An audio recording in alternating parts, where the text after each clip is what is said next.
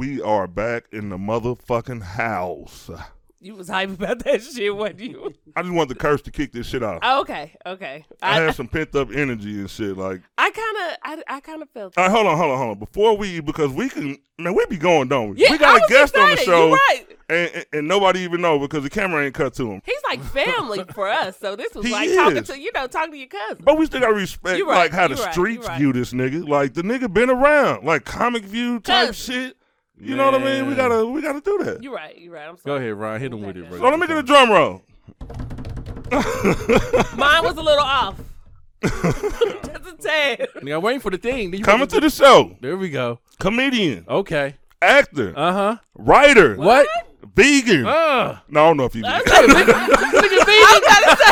I don't know if he vegan. I didn't either. I was about to say, I need to ask us some recipes. Okay. Bobby J, man. We back, baby. Bobby. Yes, sir. Yes, sir. The Are Bobby you J. vegan? Nah, man. I'm You not ain't vegan. Nah. You ain't went that route yet. No, I haven't never went vegan. Close to vegetarian. I've been, Yeah. I do that. Like I do it all the time because when we do a lot of eating and drinking on the weekends, and then I detox and stuff like that. I'm over 40 now, so The green smoothies. Yeah. Look at that. Yeah, I was absolutely. joking, but he was. I need to start taking notes. She trying to get us to eat a little bit healthier. I really do need to. That woman over there, she needs to be taught some lessons on how to feed a man, on how to keep. Yeah. I need to write a book on like geared towards the ladies on how to keep your man alive longer. You know what I mean? There you go. All types of little interesting tidbits and Unless- shit in there to keep your man alive. Unless the insurance policy is high. Now okay? see, I cut that shit right. Grease, anything fattening, Extra flour alcohol, and shit. bread, much bread. Motherfucker putting way too much salt in your shit That for nigga, no Ryan, reason. that nigga Ryan gonna be like Uncle Phil off of the Fresh Prince of Bel-Air when they kept feeding them tacos. I gotta call Tasha and be like, did you use all that seasoning salt on them? Did you use the seasoning salt? Something's going on. That's all I She gotta make say. this nigga a platter right out the oven. Like, who else is eating here today? You know what? Ryan eating on his shit for 3 days. Dude, if you come to our house, nobody's there. We live by our fucking self. No nieces, no nephews, no kids. And if she fucking cook, you gonna come in like, who y'all expecting? Like, it don't even make sense. Tasha don't know no measurements for nothing else. Motherfucker only know how to cook for 12. That's it. Tasha be like, here, babe. So them big mama meals. Man, huh? Tasha don't play. Bro, she don't fuck around. And then she won't eat shit. That's the dumb part. Like, bro, it's Easy. a setup. She trying to take my ass out. Who cooks all this food and then don't even eat none of You know that? what I'm saying? Motherfucker eat a salad after you fucking prepared all that bullshit. 500,000? Or is it Calories? No, for the insurance policy. Or is it $1 million? It's coming. Dude. I thought you was talking about the calories. No, all I want is like 10,000. Bobby I J. think 10,000 10? for support. You know what I mean? What's 10,000 for? That's for me. Get on her ass, bro. Oh, For me, for part of the money. you You know what I'm so saying? you in support of him? Like, I mean, hey, I want him around as long as possible. But if something happens, you know what I'm you just saying? want 10. I just want out of 10, it. and I think that's pretty good because that's lowballing myself. You know what I'm saying? Your life ain't worth That's- that, right? Niggas that got killed for $3,000 at a couple of noodles. Okay, Yeah, I yeah. feel like I put some extra money on. They was in the joint, though. You in the free world. Right. You right. Right. You right. I'm sorry. Talk about the hood shit. You right. My bad. Let me back up. Man, look. I got something interesting to come up with. Okay. I mean, to talk about. I saw this video where I think everybody saw it now. The restaurant owner in Dallas, Texas, came and cursed out a bunch of women who was twerking in a restaurant. I'm so glad we're talking about Now, I went live and talked about this shit earlier, but my views on it was, like, I don't understand, like, how does twerking kick off in a restaurant? Like, could you see it happening organically? Like, what kind of music do you have to play? Because I would think in a restaurant you would want, like, elevator music, some Barry Manilow or something. Some shit you could focus on what you're doing. You know what I mean? So if you take the urban experience and you try to mesh it with the upscaleness, so we don't have to fit into the white standard, it makes sense. Like, okay, we want to listen to hip hop music. Me and her, we went into Des Moines, Iowa. It's called Eggs and Jam, and it's a hip hop restaurant. Dope. But it's a lot of white people in there too. But we was there a few weeks ago, and nobody's twerking, and they playing all the hits. They playing Two Live Crew. They playing whatever. You know what I'm saying? Shit. So it's about home training at that point because. You know, we know the backstory now. It took a little minute because everybody jumped on the headline with the video, like, oh, it was how he said it and XYZ. But the reality was he talked to them a few times. They showed the video of him talking to the table and stuff like that. And then it got out of hand. It's like, hey, this is my stuff. What if you put $250,000 into a business and then people twerking on your stuff? And you told them it's going to eventually snowball. So we saw the snowball part. Right. And of course, nobody cares about the truth in the whole story because it's more entertaining to just jump on whatever it is at that moment. Yeah, absolutely. So no, I saw it like most people. Well, I don't know how most people saw it, but a lot of people, it was like honestly split down the middle. Yeah. It was very split. Yeah. It was 50-50. So because you had the twerk fans and then you had the people because I made my stance clear, that's why I went live, because when you make a post, people don't really know what you're saying. They look at the words and then they say, you know what I mean? I was like, this is my stance. I love twerk, but not what I'm eating. Right. I don't want to be in an environment where I'm eating and like booties is moving around. Like, because you want to be droplets is in the air. Like I said in the video, booty droplets is real.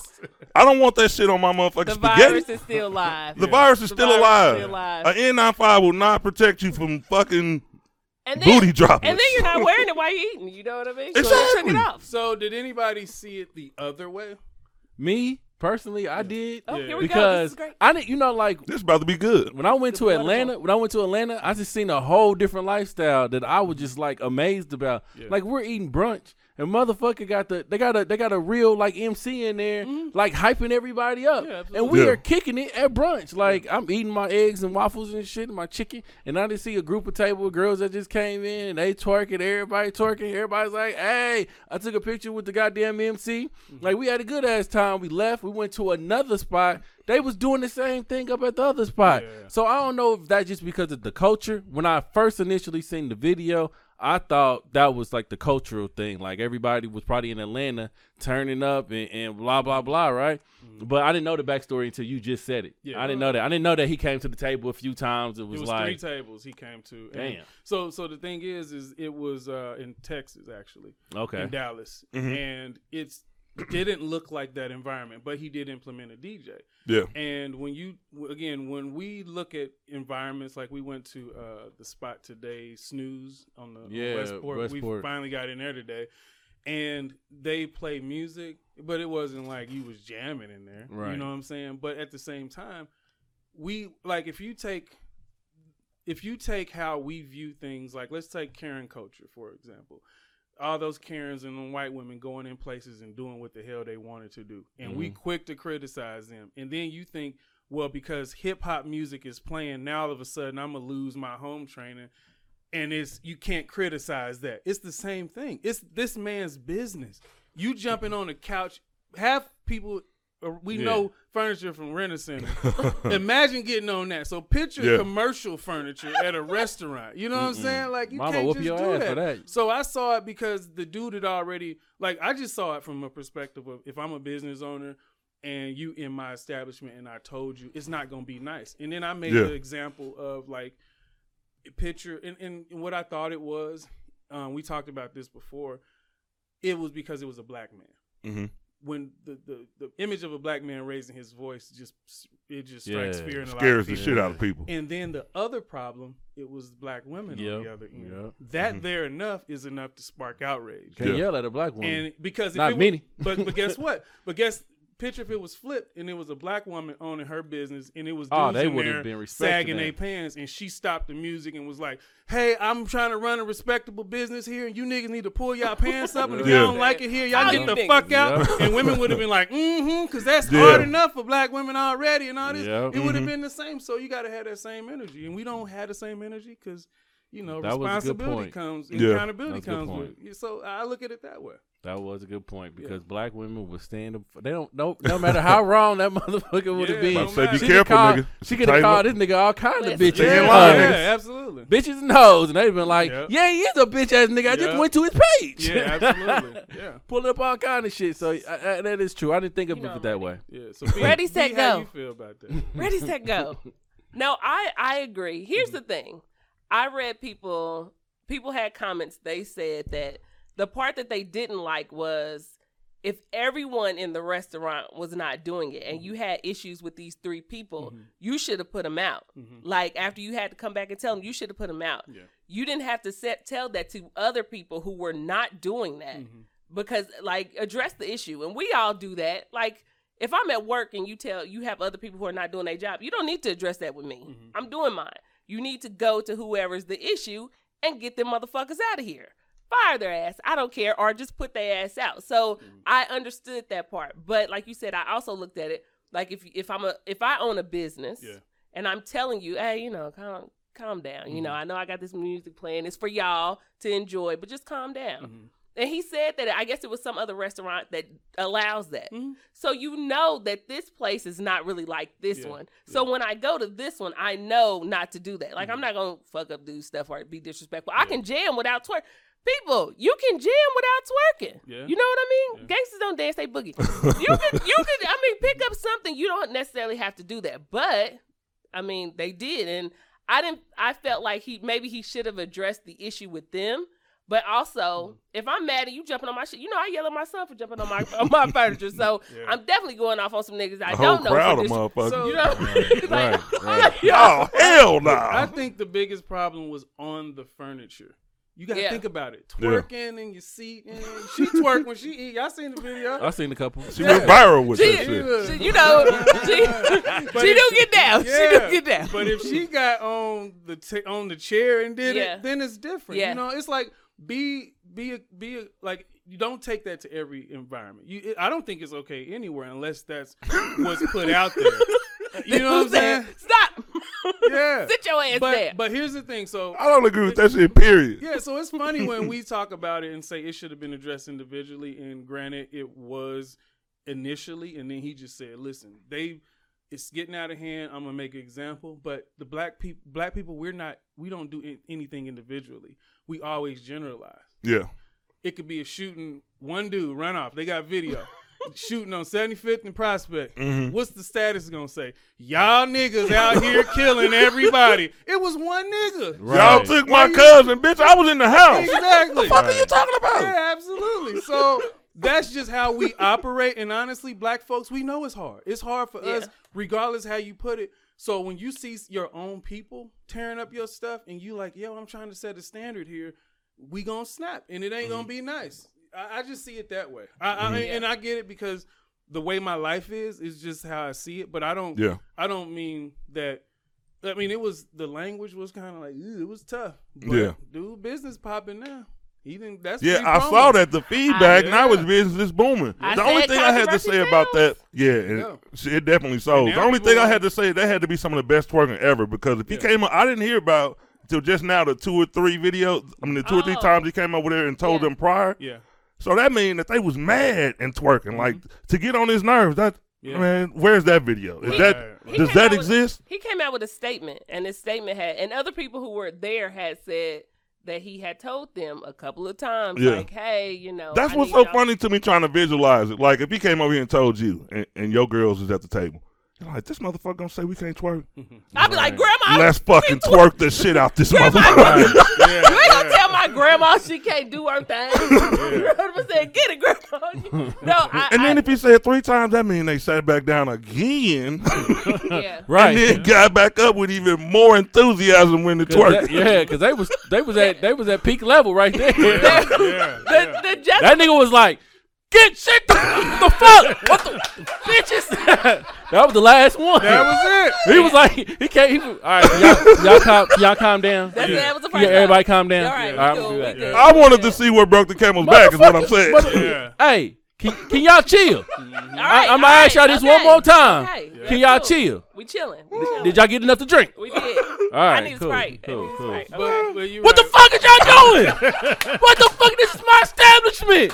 I came to this motherfucker 2 times. That was it after that. No, he was. Twerking. You could tell he was tired, and they had to be really disrespecting that furniture. Yeah, absolutely. They had to be really disrespecting. But I heard people who were watching it like, I can't believe he. You know, you can hear the little remarks. Nigga went to go text somebody. These motherfuckers. If I gotta go back, I'm gonna say something. I'm gonna say something, and I'm gonna go the fuck off. Somebody get my bail money together. Somebody get my bail money together. And I'm about to go the fuck off. Nigga, when he came in there, it was like, What the fuck? He was mad. What the fuck, bro? But wouldn't you be okay? So let's say this. That nigga walked back and forth and everything. This nigga was. I put it like this, okay? We've all been to places like Swope when it's packed or someplace like that, right? Yeah. And let's say you got somebody who they playing music, they hype, they jump on your car. Now you don't know these people, but they jumping on your car and they dead because everybody having a good time. Yep. Yeah. And then you like, hey, could you get off my car? For ladies, like, you leaning too hard on my car. I don't know you. I just watched it. Could you get off my stuff? Right. And then they like, yeah, I'm my bad. And you're like, I'm cool. All right, I got you. Whatever. Right. And then you go turn your head, and then they jumping on your shit again because a new song came on. And you like, I kind of told you the last time. Could you stop? I don't even know why the fuck you on my hood. Like, how the hell you get up on my sunroof? I don't get it. Yeah. And then you turn back around, and they're inside your car. After a while, you got to be like, hey, I'm flipping because that's your shit. Yeah. So I don't think people who are not looking at it like, I own this stuff. I put my money into this. Like, this is not what I'm allowing. If a person allows you to do that, that's cool. But if it's not that type of party, it don't matter what he playing. Yeah, but ain't that type of party. Okay, but what is he doing now? He said his business is booming, but now is he allowing twerking, or was they just coming in there because they against twerking? Yeah. Like, how is it working? Like, I don't understand. Sure, I'm pretty sure he wouldn't. I'm pretty sure no twerking is allowed. But people was like, well, he shouldn't have had a DJ in there and all this. And I'm like, well, I've been in places that, especially like you said, Atlanta. That's the first thing my mind went to. Hey, but I kind of agree with that somewhat because you can, like, when you got like a set playlist, when like you already know what the hell going on, but if you got a DJ, you running the risk that a motherfucker might get too high. You know what I mean? Like that nigga in there like dropping hits, you gonna be, well, you know what I mean? It starts slow, and then all of a sudden the ball that start nigga rolling. played for 99 2000. That's a rap. Listen. You can't play that There's shit. some trigger songs for black people. You know that, man. No. He played my neck in my back. No. You can't not do my neck in my back. Everybody got a trigger song. I ain't gonna tell you what mine is, but everybody got one. No, well, if Taylor Swift shit, ain't it, bro? they I playing, ain't gonna say shit. if they playing Little John and the East Side Boys, ain't nobody came up and smacked another motherfucker, then we straight. Right. Then you should know how to behave. If you ain't got people fighting over the eggs and shit. Yeah, that's the point. Because I said that too. I said on Twitter, I was like, what if the dude came in the club and the DJ dropped like, I ain't scared of you niggas, or never scared, or whatever. Listen, never scared. And then he shot the club up, and then he on Twitter the next day. Well, if the DJ didn't play that song, I wouldn't have shot the club up. Hey, I wasn't even thinking about shooting this motherfucker up. No bullshit. Yeah. But if the DJ wouldn't have played that goddamn song, Absolutely. he wouldn't have probably shot the club up. Absolutely. Yeah. I strongly believe in that shit. It's about accountability. I was trying to drink my drink. You ain't have to play that shit. Yeah. I'm over here like, oh shit, this nigga didn't play.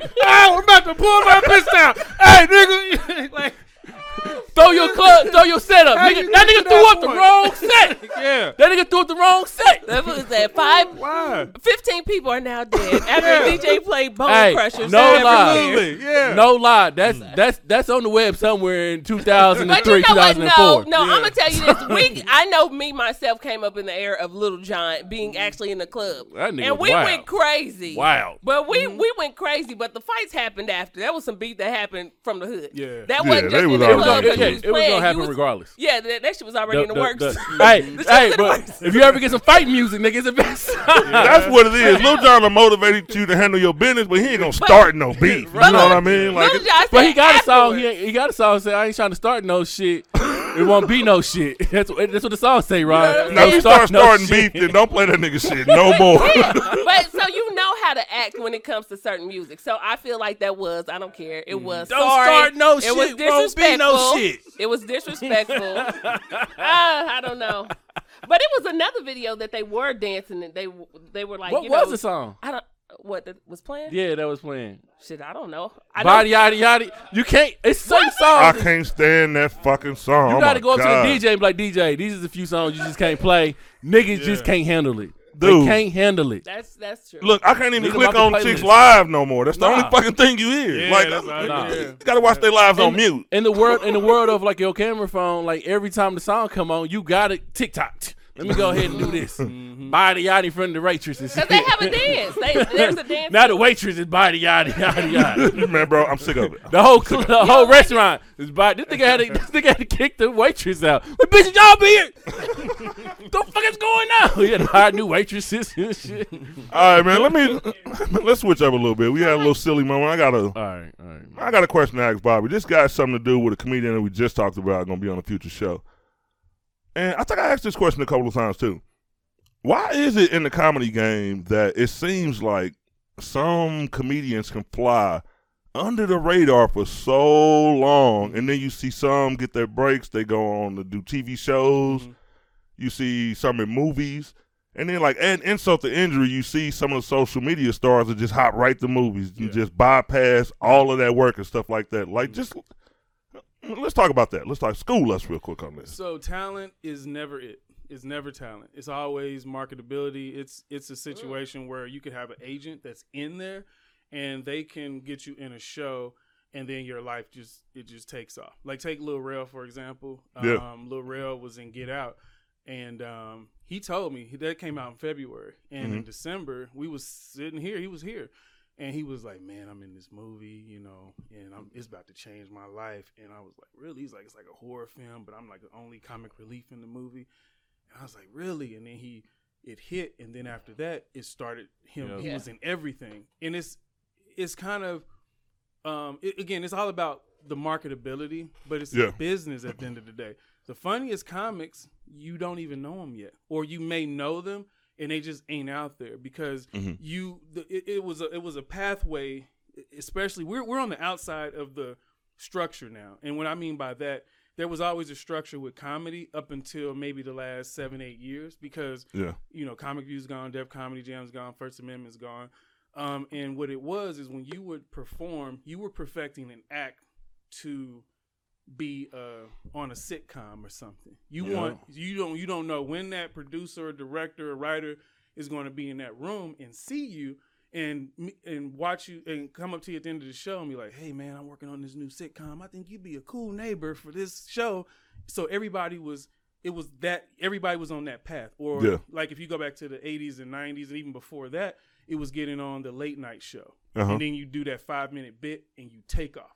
JJ from Good Times, same with him. You did that late night, and then you made $1 million in the next year. It was always that one thing, and when people know those are the gatekeepers, they know, okay, the difference between you making it and not is through me, and I'm gonna go out, and they could literally, like tomorrow, pluck Cortez off the stage, put him in a show, and now his life has changed. And it had nothing to do with his work ethic. It's all about luck. Yeah. It's all about chance. It ain't about your talent. Now, being in the right place with your talent gets you there. But your talent, it usually doesn't center around that. It's just like, well, we can make money off this dude. You see what I'm saying? So that's why. It's about being in the right place, man. Yeah. I do think that's kind of it, too. And now it's kind of shifting because when they getting these people on shows, like you brought up Lil Rel, I seen Jess Hilarious on his show, and I'm like, how the fuck Jess Hilarious get on this show? Yeah. I'm not saying Jess Hilarious is trash or anything like that, but to get the opportunity to be on the show, I'm pretty sure it was a lot of motherfuckers that could have took that role. Yeah. So, but since they are marketing her, I believe that she got a shot. It's also the conversion that they're expecting to happen. So it's happened and failed, and now this is about to change. And I'm telling you now, like in terms of entertainment and comedy, it's about to change. So you, like you said, you get those social media dudes that get these opportunities, and then you're like, well, dang, what happened? You know, like what's about to start happening because it's failed. It's failed too many times. You'll get a YouTuber with 4 million followers, and they'll do a tour and bring out 700, 800, 2,000 people at a time, and they're giving a horrible performance. Or they'll put them in a movie. They've done that before. Hollywood's put all these YouTubers in a movie, and they thought that their subscribers were going to convert to viewers. And they're like, we don't want to see you in that capacity. We want to see you doing what you do. You know what I'm saying? We want to see you run head first to a brick wall, nigga. Yeah, absolutely. I don't want to see you with Will Smith. Yeah, right. There you go. And it didn't work. And it was always a failure. Box office flop. It never makes it. And then with Lil Rel show, and then having Jess on there, Jess, her followers didn't even like the show. You see it a lot. Oh, this show whack. You know what I'm saying? Yeah, or it was tough to watch. And then people that didn't, I didn't even hear about it. People wouldn't watch it. Yeah, it was tough to watch. Yeah, and people that didn't like Jess didn't watch the show because of Jess. So it put a barrier up for the span that the show could have reached. But because people don't like her, and then she did the stuff with the Sikhs and being, you know, she was like on the plane or whatever, and she had thought these dudes were Muslim. Muslims, I didn't know what that was about. Yeah, that was weird. Yeah, because they had the turbans on and stuff. Oh, I remember that. Yeah, the internet did not respond. Yeah, the internet would tear you down. Yeah, especially when you haven't reached a certain level of fame, you can't afford to be hacked apart by the internet. You might not survive that shit. Sinbad was the best thing on that show. I cracked up. And then also that's how I feel with entertainment, because Cortez can attest to this too, being a newer comic. You're not new by any means, but you're a newer comic. Every day you wake up, you feel like it can be that day, because all it takes is one opportunity. It be shows where I'll be on, and it's like we did Damon Wayans, and Damon Wayans is one of my favorite comics, and I mean I just idolize the guy. And people after the show were like, "Oh my God, you were funnier than him," and I didn't want to hear that because, but they don't understand that I'm hungry. Right. Damon made it, so he can get up there. His composure's different, and I'm up there sweating and crying all on the floor, and I'm telling my jokes and getting every laugh I can because I got more to prove. Yeah, he already proved his 30 years ago. You know what I'm saying? So I'm up there giving my all, and people don't see the difference. They don't realize that I'm just scratching and clawing, trying to get whatever I can, all them laughs every 2 seconds, you know? And it can be, Damon can be like, "Hey, Bobby, I got this show," because I'm trying to impress him too, and then I'm trying to make the crowd laugh, and he'd be like, "Man, I'm working on this show, and I think you'd be good at this, you know?" And that's all it takes, you know what I'm saying? So, but it's like, it's out of our hands as entertainers. I was personally there with Kevin Hart in his rise, like seeing it and being there on the ground before he got any opportunities other than the Paper Soldiers. But so when I seen that, I was like, man, all I need is that one shot. And I'm still pushing for it. You know, I've had a couple yeses, but I've been eating off them couple yeses because I've been grinding still. But with him, I saw him get that one opportunity, then another opportunity, because he got that one opportunity. And Hollywood is like a copycat industry. Yeah. It's creatively bankrupt. So they say, well, if this is what's working and everybody like this person, we're going to run this to the ground. And then they get the next person, they're going to run that to the ground. So that's just how it works. That's how it works. Interesting. Yeah, I like I like the Kevin Hart old movies, man. Yeah, the Paper Soldiers. That one was a good one. This man. fool. It was a good one, man. Soul Plane wasn't that bad. It was bad, but it was like one of those films where I laughed. I did laugh. Monique had me cracking up at the beginning. Yeah. I mean, I laughed. He was funny in Scary Movie. I mean, to me, he was funny in Scary Movie, but I just like that. But I do understand what you mean. Like, they just shove it to the ground. Like they have been, when Kevin Hart like really got his break. They was using him in every goddamn thing. Like that Walk Hard. I was like, Hollywood will run you into the ground. You as a person once you make it. Like they'll make your career short because they want to suck all of the money out of you possible. Tiffany Haddish, like, she has finally got her big break, and she's just been in movies and TV shows. Yeah. And I'm not seeing it. I'm not seeing what, like, most of the shows that she's in or the movies that she's in, she plays the same character, and I think that's what you mean. Like, they just shove you into the ground with that same fucking character until you break out of it. I think one of the coolest movies that Kevin Hart did was The Ring or The Wedding Ringer or something like that. Yeah, and that shit was dope. He wasn't the topic of laughter. He had his own role. He was the big nigga on the set and everything. And I was like, damn, Kevin ain't playing second to nobody this show. And I ain't seen another one since then. Yeah. And that's why I'm scared about Tiffany Haddish. I don't think she would be able to break out that role.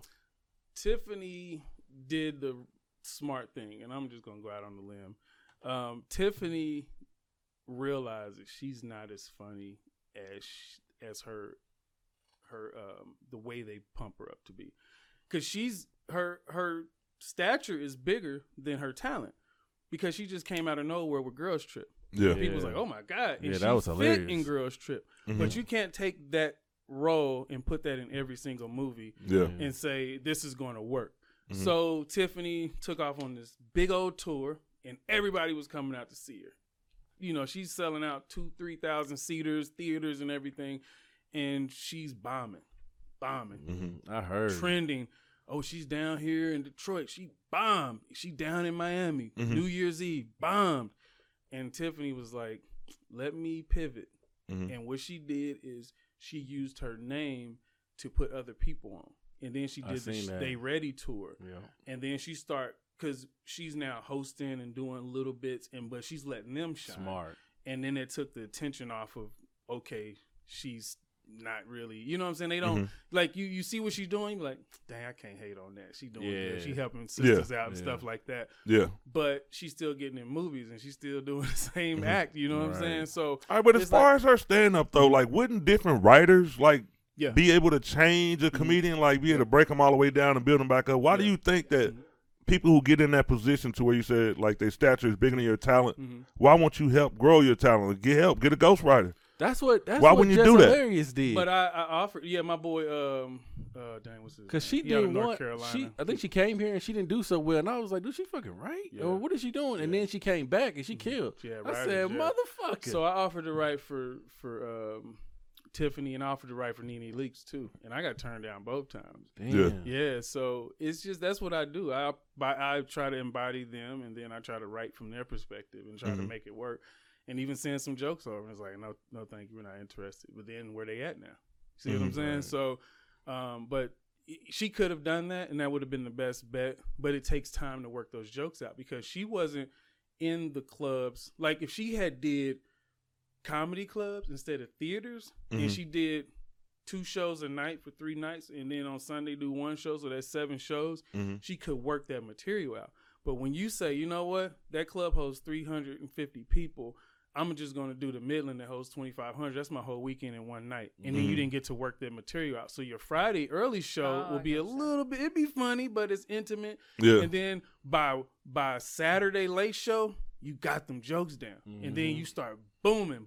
Then next weekend, you pick up from where you left off. That ain't no lie. But you can't grow when you just doing arenas and theaters like that. It just doesn't work out that way. Yeah. But is there a different type of comedy? Because I see some people are funnier at skits. And when, like you said, when you see them do stand-up, it's like, yikes. You know, that's not great. So could it just be that I'm funnier at doing this than I am at doing this? Like stand-up may not be my thing. So here's the problem. Comedy doesn't require a certification. You can just do something silly, and now people say you're a comedian. Right. Yeah, because they laugh. Yeah, absolutely. Right. And then what does a comedian do? You write jokes. You write a setup, punchline, premise, punchline, things like that. And then it's an art form. It's the mechanics of comedy. When you're in front of 350 people at a comedy club and you're looking at different backgrounds, they all respond the same way. That's why we watch sitcoms and we know where to laugh because the laugh tracks is in there. But the way they set the punchlines up, it tickles us. It makes sense. It walks you through it. These people will, and I've done so many shows with internet dudes, and they come out and they just bomb because they think they're gonna go up there with their dresses and do this and all right, after 4 minutes, what else you got, dog? We want to hear some jokes. Exactly. So it doesn't work. I bought a new outfit, nigga. This I gotta wear this again tomorrow because it ain't funny. You know what I'm saying? So, but that happens a lot. So the first thing they do, you do something silly, and then they say, "Oh, you're a comedian." Then you go to these dudes' pages and they got like 12,000 followers, and it says comedian, and they ain't did no stand up. And you go see their show, they have 1 million followers. You go see their show, and you like, what? Y'all know we was at one, and it just didn't go right. And I was like, that 1 million followers ain't gonna help you be funny, dog. Like, yeah, exactly. So it is what it is. But a lot of internet comedians that try to cross over. You know the difference now is when you're a comedian, a stand-up comedian first, you're building like this type of audience, right? But you're getting this audience like randomly. Like you may perform with this person, you got their audience. You may perform with this person, you got their audience. But when these internet comedians come in town, they bring their own audience. So you expecting them to be as funny as they are on camera, and they don't even relate like that. So this is what happens. So a lot of the internet dudes are, I would say, under 25. Most people under 25 have never stepped foot in a comedy club. But what they have seen is Dave Chappelle. They've seen Kevin Hart. They've seen it on TV. So they've never been in a comedy club, but they're following this guy. So then when they go into the comedy club, they expect that dude to be funny like Kevin Hart or Dave Chappelle. And when they get there, they're disappointed because they don't know what to expect. So it's the difference. Like you said, if these dudes study the game, I'll take DC Young Fly, for example. DC Young Fly is a prime example of what you should do as an internet sensation and learn the comedy game. Don't think because you got 2 million followers that you're too good to go up at an open mic night. Go up there, bomb, try to do better. People going to respect that and say, dang, I see the growth. When I worked with DC two years in a row. Yeah. In the first year, he was funny. And I was like, bro, you're good at stories. Keep pumping them stories out. And then he started pumping them stories. And then the next year, he was more poised. And then his stories was hitting a lot better. And I was like, dude, I see the growth. I see the progress. And every comedian that I know looks at him as one of us because you're actually doing what you're supposed to do to be a great comedian. Because the reason why comedians take it personal and they be like, they don't understand the way we look at comedy. So when people see old heads, like we old heads when we talking about a new dude, and they'll be like, oh, he hating because he ain't where he at and all this. It's like, no, it's not that. Yes, this is the new sensation right now. You know, Mr. Funny Dude on whatever the case may be or whatever, and he's the new sensation now. But I'm trying to help him because what happens is when dudes like, the new dudes come out and they come on the stage, they stink it up. And guess who got to fix it? We do. Yeah. So the old head now, we got to come out there and fix it. You know, and there's nothing wrong with trying and learning, but don't come in there like you the big boss, you the man, and you about to kill it, and then you don't really do it. They be on that damn flyer. They be like, blah blah's coming down. Then you go to the show, and that motherfucker do 10 minutes, and then the other people on the show is doing the 30 and 45 minutes. You're like, man, I really wanted to come see this motherfucker for $40. For $40. Oh, and then it's personal too, because like you, if with me, I'm 17 years now, and it does bother me a little bit because I'm like, man, that's I'm coming in here wrecking shop, but that ain't me. I had my calling card in 2012, 2013. I was like packing them out, but then it just the tide shifted, and that's okay. But I'm like, dang, this dude just don't get it. They should be able to go in here and wreck the show. But I was always a comedian first, and then internet came, and then I capitalized on using the platform to be funny, and then people was like, oh, who's this dude? And then I was able to perform. I didn't have to go in and be like, oh snap, they just offered me $5,000 to do this college and I ain't got no jokes. And then you go on, what I'm saying, you go on YouTube and steal some material, then you do their show, you bring your prop bag and all this stuff from your videos, and that's what happens, But for me, I was already a comedian. So I was like, I was just using Twitter to tell jokes. Twitter was my stage. That's why I blew up on Twitter, because it was my stage. And I'm on there. I would think of a joke, tell it, and it would go viral. Boom. And then I tell the joke on stage, and I started to learn. They like, dang, we heard it. Hell yeah! Like people would laugh, but even if they knew it, like they like it's your joke. It's my joke. Right. It's my joke. Yeah. So I would write. I was using that to test jokes out to see if it was funny. And then my boy Touré in Philly, he's a comedian, and he was like, bro, you got to stop doing this. He's like, I'm throwing shows and niggas coming in here with your whole timeline telling your jokes. Yep. I was basically putting my material, because I'm thinking it's mine, but I didn't realize people were stealing it. So what people would do would like cut off your name and then repost it. It was like right at that point, and they were reposting it. So it was one joke. Michael Blackson shared it, but people thought it was his joke, and it was my joke, the Juicy Juice joke. Oh, I love it. I said, so I was like, you ever been over Hood Chick house and she having a Juicy Juice? Yeah, like hood chicks do wine tastings and stuff like that, thinking they, thinking they thinking they doing it big. They got the $2 barefoot Moscatos and stuff, and they in there prancing around. Ooh, girl, you need to try this. The whole bucket of wine is like $12, but they fancy though. So I was talking about that, and then I seen it happen, and I was like, "This is really a thing they doing," and it was just the phase at the time. So I remember writing a joke. I said, "Well, you ever been to hood chicks wine tasting, and then they start pouring their little made up liquors, and then she's like, "Ooh, girl, taste this. This is a Juicy Juice and Ciroc.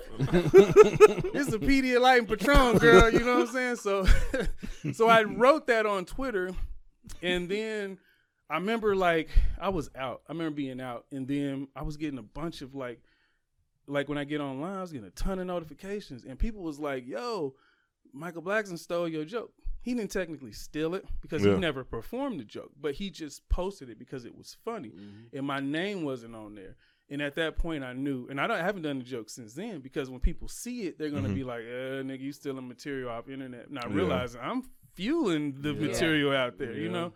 So I've had, I mean, look, this is so much with this comedy game. I seen somebody say that shit one time. I was at a comedy show and I got done, and you know, this girl walked up to me and she was like, "I heard all your jokes on the internet." I was just like, well, damn, it's my jokes, motherfucker. Like, I'm the one that wrote them. She done came up to you mad. Like, you can't say that shit again, nigga. You already posted that shit. You already posted this shit. Not no more. If he posts it as a set, then cool. Like, you can post that clip, then do it that way. I had to learn the hard way because I've lost some bangers. Like, when I did Comic View and they had us to audition. Well, I didn't have to audition, but they had people audition. And I immediately got calls from the producers in Chicago saying that this dude did my joke. And, of course, he didn't get the opportunity to do the show, but I got blew up like, "Hey, man, this dude did your stuff." Oh, it was the gay joke in the Atlanta joke, where the bouncer was gay. Now you're going to have to tell it, because I don't think I remember this one. I'm looking like, okay, tell us. Yeah, so it's been stolen from me too, but it talks about me, and I still do it every now and again, but it talks about me being at a club in Atlanta after my shows. I'm like, man, I like to go kick it at the end of my show. And I was like, so we pull up to this club, my boy like, well, we can go here or whatever. So I'm like, cool, it's a long line, but I see a light-skinned dude over there. He must be the VIP. He at the door, he must be the VIP dude or whatever. So we pull up, get out the car, we stand in line, and I'm like, man, this line long. He's like, let's go over to the dude. So we go over there, and I'm like, fellas, you know how they pat you down, they do like this, boom, boom, boom, you in, right? So I'm like, I walk up to the dude, I got a pocket full of money. I'm like, come on, y'all. So I put my hands up, and he started patting me down, and I'm like, but this pat down was a little different. This pat down was like 6-7 minutes. So he's like, breast, ass, crotch, breast, ass, crotch. Then he spent me around. I'm like, he reached so far up under here, this nigga scratched my back. I'm like, hey. So I pull up off of the dude like, yo, dog, what's up, man? Nigga, I ain't gay, nigga. Matter of fact, go call your manager. He was like, go call the manager, because I don't work here anyways. Then he walk out. You know what I'm saying? So he did that one. Dude, what I promise you. That was a good one. I probably would have stole that one. Yeah. I promise you. I like that one. Every time somebody asks me who my top 5 comedians are, you always in my top 5, bro. Man, I kid you not, every time. Like, for the first time I seen you, I had tears, man. Yeah. And ever since then, I still go see you. Huh? Speaking of, listen, good segue. Good segue, because we have to. Yes, I am. Cut his ass right off. Yes, I am, because he was right. Robert was right. It changed. Your list changed. Hey, your list changed. You can go online. Like a mug. I remember him though. Gary so Owens. if I ask him his top 5 and he don't say these fucking people. Who's your top 5? Gary Owens, Chris Rock, Bobby J, myself. And nah, you a lying motherfucker. You said D-Ray was in your top 5. No, I did not say D-Ray was in my top 5. I could have sworn you did. You said Gary Owen? You put Gary Owen? You said Sinbad? He did say Gary. That's number 5. There's about 20 people in Cortez's top 5. There's like 20 people in there. His shit rotate. His shit rotate. Write my shit down and you can go back to that. We got to listen to other shows. Yo, I kid you not. Man. Every time me and the old lady go, she be like, we already heard these jokes. I be like, they fucking funny. Every fucking time I see this nigga. I see you at the Wyandotte Prom. Nigga, I cried that night too. Yeah, I forgot. I cried that night. I don't even understand how you even did it. Like it was a prom, bro. Like we was all dressed up. We all grabbed a seat. And this nigga went around the room and talked about everybody. I cracked up the whole time. Did you?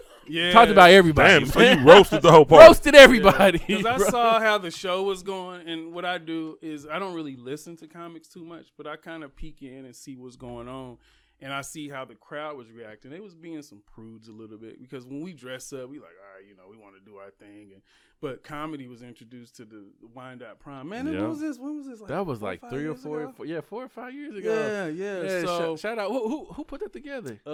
Terrence Maddox. Yeah, shout out to Terrence Maddox. Yeah, so I was like, you know what, I'm about to loosen these people up. So I just started like, hey, y'all better loosen the hell up. You know what I'm saying? We hear y'all uptight. Y'all ain't trying to sweat these outfits out. Yeah. I'm like, I don't try to wear them to church tomorrow and all this stuff. So I'm just going in. Every time. And then I just start talking about like the old people there and the couples. We had a joke about this oxygen tank, man. That mug is about to get me in tears right now. How you would turn the lady's oxygen tank off. Oh, yeah. I remember the oxygen tank joke. Nigga, that joke, man.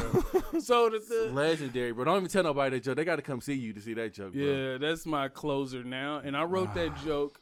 So I wrote the joke in 2011, 2012. A long time ago. And then I just never did it because I tried it once and it didn't hit like I wanted. It got laughs, but it was like weird laughs. Like it wasn't, because when you do comedy, you know where your laugh's supposed to come. Yeah. So I'm like, I don't know what to do. So so with that punchline and nobody laugh, you be like, you be like, so shit, damn, right? That was the punchline. Right. I don't know. You be like, shit, it's crazy. Start dancing. Yeah.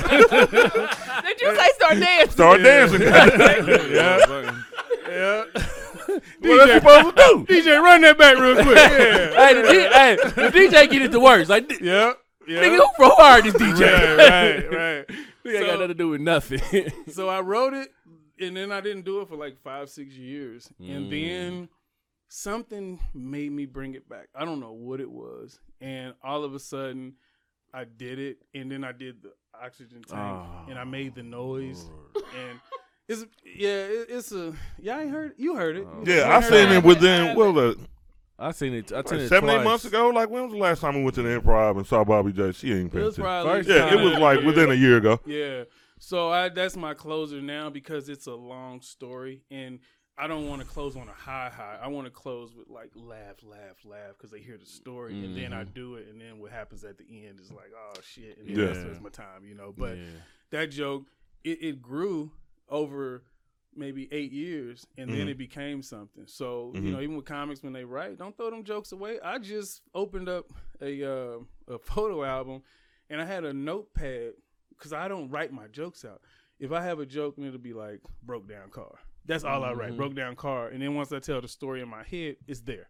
So I had a list, and it was like 30 jokes, and I was like, I don't even remember these. Now, if I kept seeing it over the years, but when I looked, I was like, man, and then it showed me like I could tell when it was from, and it was like around that time, like maybe 8 years ago. So, that's dope, man. Yeah, that first joke I ever heard you tell, I remember this day like it was yesterday. I had just started comedy.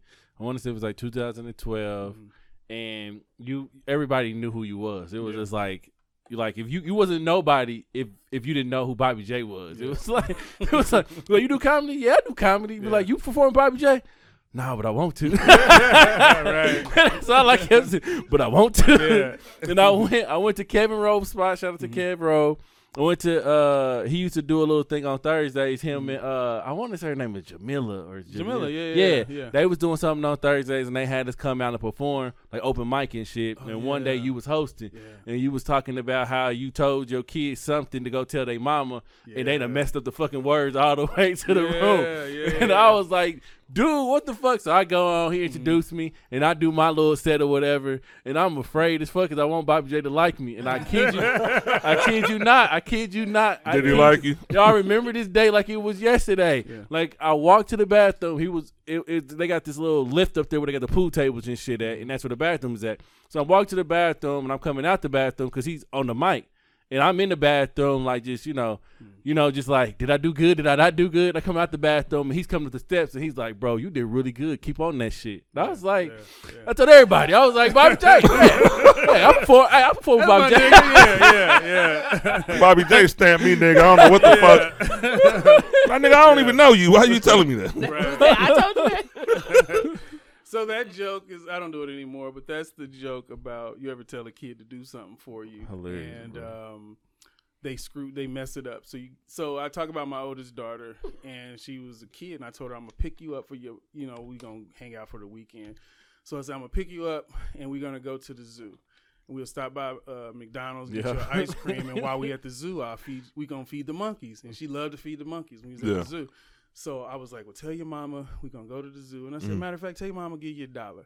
So you ever told a kid to do something, and when they go to tell the other adult, you hear them rehearsing it on the way? Yeah. So my daughter's walking, and she's running. She's like, okay, Mom, Daddy said, give me $1. We're going to go to McDonald's. We're going to get a milkshake. We go to the zoo. We're going to feed the monkeys. So she get all the way upstairs. She out of breath, and she's like, Mama, Daddy said he'll give you $1 if you shake your monkey for him. She just messed it all up. So her mama come downstairs like, you know what I'm saying? I'm like, come on, let's go. Let's get the hell up out of here. So I don't do that. That was a good anymore. one. That was a good one. That was a good one, bro. I cried. Hey, before I forget, I gotta ask about this because dealing with these comedians, having celebrities come on the show, people of your stature and stuff, I want to learn. Recently, I watched a YouTube video that Dion Cole put out called "Working It Out." And I had heard that term for the first time when Gary Owen was on the show. He was talking about just working out material. I had no idea what the fuck that meant. So he put out a 40-minute video after he did Cold Hearted. He tried to bust his whole routine down and, build it back up. And he put out all of that shit, like all the comedy clubs, showing the jokes, showing the things that might have been used, and he just put it out there. How easy is it to work out material when you think that, like, because obviously you working it out. So is it like, does it hurt your confidence when something that you think will hit doesn't? Does it confuse you when the shit that you wasn't sure about kills? Like, how does that work? Yeah, so it's 3 different rooms, and we call them rooms. And he could have a comedy venue, and I call it a room. Right. Comics, that's our lingo. So working it out is he's throwing a show. This is to answer your question, it doesn't hurt my feelings if it don't work because I expect it to go either way.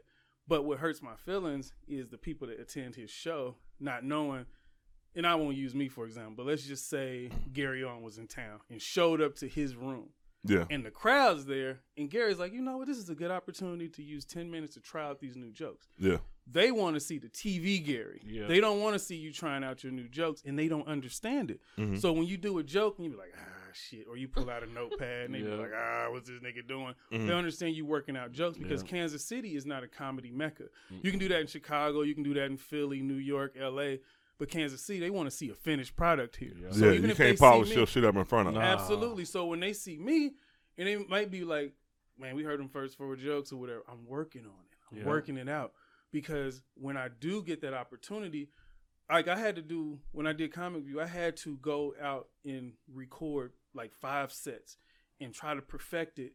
Old material, because they was Xing out. You can't say this. We ain't talk, because we were in a new day now. Like, you can't say no gay jokes. Can't do this. So I had to go do old material.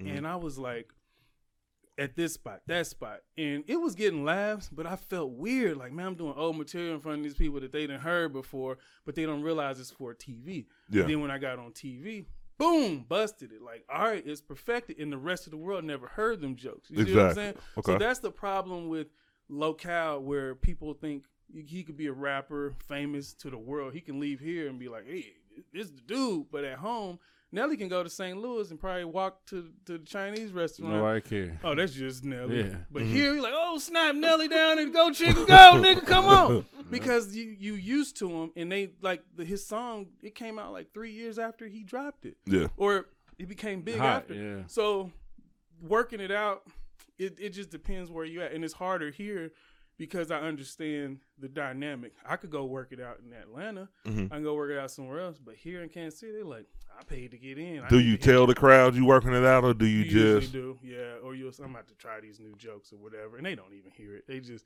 you really have to make it blatant. Like, hey, I'm just here. Chris Rock could show up, and back when I was starting, that was a thing. It was the thing. That's how I got into with so many comedians that are popular and big now, because they was working it out. It was a time where I walk in, get nudged, here Kevin Hart is, you know what I'm saying? Mm-hmm. And he's like, yeah, I'm coming here to, just do some stuff, and I'm going to just get up. Mm-hmm. We call it get up, too. I'm going to get up, you know what I'm saying? So they get up, and you'll see it, and you'll hear the all right joke back in 2003. He working on it. Yeah. And then in 2011, it finally comes out because he's grinded that, because you don't want to throw material away because this crowd ain't never heard it. I've done shows here, and I'll be like, damn, I just killed this show for 45 minutes because these people in Overland Park never heard them jokes. You see what I'm saying? Yeah. Right. So you get comics that think they got to change it up and do all this different stuff, but you don't have to. It's so hard in Kansas City. That's one of the things that burn you out, too, because you don't have no place to go and try out your jokes. Like the places you do have, you have to beg for the spot so you can get a crowd, or you have to go perform in some place where it's a hookah lounge or some shit. Yeah. And those are not really suitable for comedy shows. So it's really hard to work out a room in your local spot, especially when it don't have no rooms. And it's usually the spot is usually like you're infringing on somebody else. So it might be a spot off, the 35th Street, and there's some old nigga in there shooting darts, and he in the area, like it's stage here in the light, and here's the dartboard, and you on stage telling jokes. So the fuck? And he ain't gonna move because he there every Thursday for the last 40 years, and you just like, what the fuck? Like that's, you know what I'm saying? So work out no damn jokes here. Like, you on my time. And everybody back turned to you and stuff. So, but for me, what happens is, because I'm such a student of the game, I'm always learning, and I'm always like just trying to figure out where I fit in. This is a new thing every year. You got to reinvent yourself. You got to jump in, and that helps you as a comedian as well, because you can never fall off, because you just figure out the new wave and take your market. I mean, your piece of the pie, and maximize that. You know what I'm saying? So for me, with being here, a lot of comics, and I've heard it, man, Bobby J ain't he don't want to do my room or whatever. And I'll be like, well, I can't, because I don't want to burn myself out here.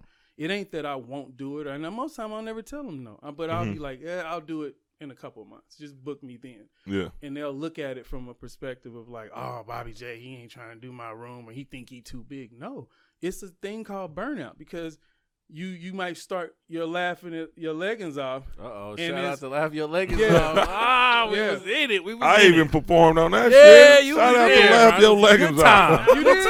What'd you do? Absolutely. Man, I did stand up like 3 times, bro. Really? I was too broke, though. I couldn't keep up. When he came to my show, he didn't stand down. I don't know what the fuck. He sat down the whole time. It was still a cool show. I think that was the very first time. It was okay. Like, I thought I was going to get booed. I, fucking went to sleep every night. Like, bro, I was just like, this was my mindset. How you going to handle this shit after they boo your ass? Like, what's your next move? You got to shoot I was already everybody putting that shit out. You gonna dance. You got to shoot everybody. You niggas ain't laughing. Come on. Baby, pull the car around. I'm about to shoot these niggas. But it happened. You gonna laugh or you gonna cry? Yeah. Right. It went cool. People showed you hella love, and you had hella people come out to see you. I was about to say, the that. first show we did, though, like, what really made me nervous is because, like, being known on Facebook for roasting people, me and my boy Lavelle, like, we was doing our first Shout out to stand-ups Bill. ever on that show. Yeah. Right. So, literally, like, man, as long as this table, probably double this table, nobody was right there. So I basically performed in front of nobody in the front because nobody wanted me to talk about it. I wasn't even coming like that, though. I actually wrote my shit, you know what I mean? But nobody sat there, so I really ain't had no interaction up close, and that was, like, kind of cool, though, too. And that's what people do man. now. So it's the reverse now. So for me, I used to roast people because I didn't have as much material. So when I come out, I'll be like, oh, look at this couple here. Boy, you look like the last Crip in Kansas City. And what started happening, they wouldn't know I was on the show, or it might be, and then they'd be like, coming to the stage, Bobby J, and you see, oh shit, and they start moving to the back, you know what I'm saying? Like, they'll move. Get them drinks, drinks. So I loved it. But now, if somebody says, come, Bobby J, and then people start moving up now, it's different, because I'm mature, you know what I'm saying? But, yeah, so I remember that. It was crazy. But hey, you know the sad thing? I probably know most of your jokes, man. Yeah, Like I would literally go to a show just to see your ass perform. Mm-hmm. And I wrote my jokes the same way. Really? Like, I would That's write good. my jokes in a form where like I knew your whole set. Like you would get up and you would go in the crowd and you would work the room. Yeah. And I thought that shit was so cool, like how you would work the room. because people want you to talk about them. And you come in and start talking about people. And the thing about it is that some of the jokes that you would do on different crowds. And I'm like, this nigga is a genius. Like, as soon as I get on stage, I'm going in at the crowd too. And that's how I used to do it, bro. Yeah. It's a format. Nobody owns a format. It's just figuring out how to deliver it. Yeah. You can tell your story and just deliver it in a way that it's a setup to where people understand it. Because for me, I've always told myself when I'm about to go out on stage, time to have some fun. Yeah. That changes your mentality so quick. You can be down. You can be like, man, this crowd ain't really that. And then when you tell yourself, time to have some fun, and then you walk out on stage and you're in the mode to have fun. Now all of a sudden, you like, man, I feel good. And it could be 13 people in the crowd. At Kevin's show a couple weeks ago, it was a Friday night show. It was maybe a dozen people in there. And when I tell you, it felt like it was 200 people in there. Man, that's a dope show. It was dope because it was intimate, and I'm bringing all the people into this because I like to do crowd work too, and I will talk about you and then bring you in the joke later in the show. Yeah, that's the beauty. Yeah, so it was, man, it was like, wow, this was dope. Do you like when I don't perform as much anymore, but when I used to perform, I would be at the Improv, and I used to be sweating, like sweating bullets, and I had to go take a shit like every 5 minutes, man. Like I just could not handle it. Like I'm just so like my anxiety is going crazy. Like I'm about to die before I go on stage. And then when I finally go on stage and that first joke hit, all that is released. It's like, oh, we about to get into this shit. You know? You ever feel that way now, or did you used to? So yes, and before that show, I had to take a shit. Really? Literally. It's. Because everything. All these emotions, man. But I remember when I asked Cat Williams, I said, "Man, you ask him the same thing." Yeah.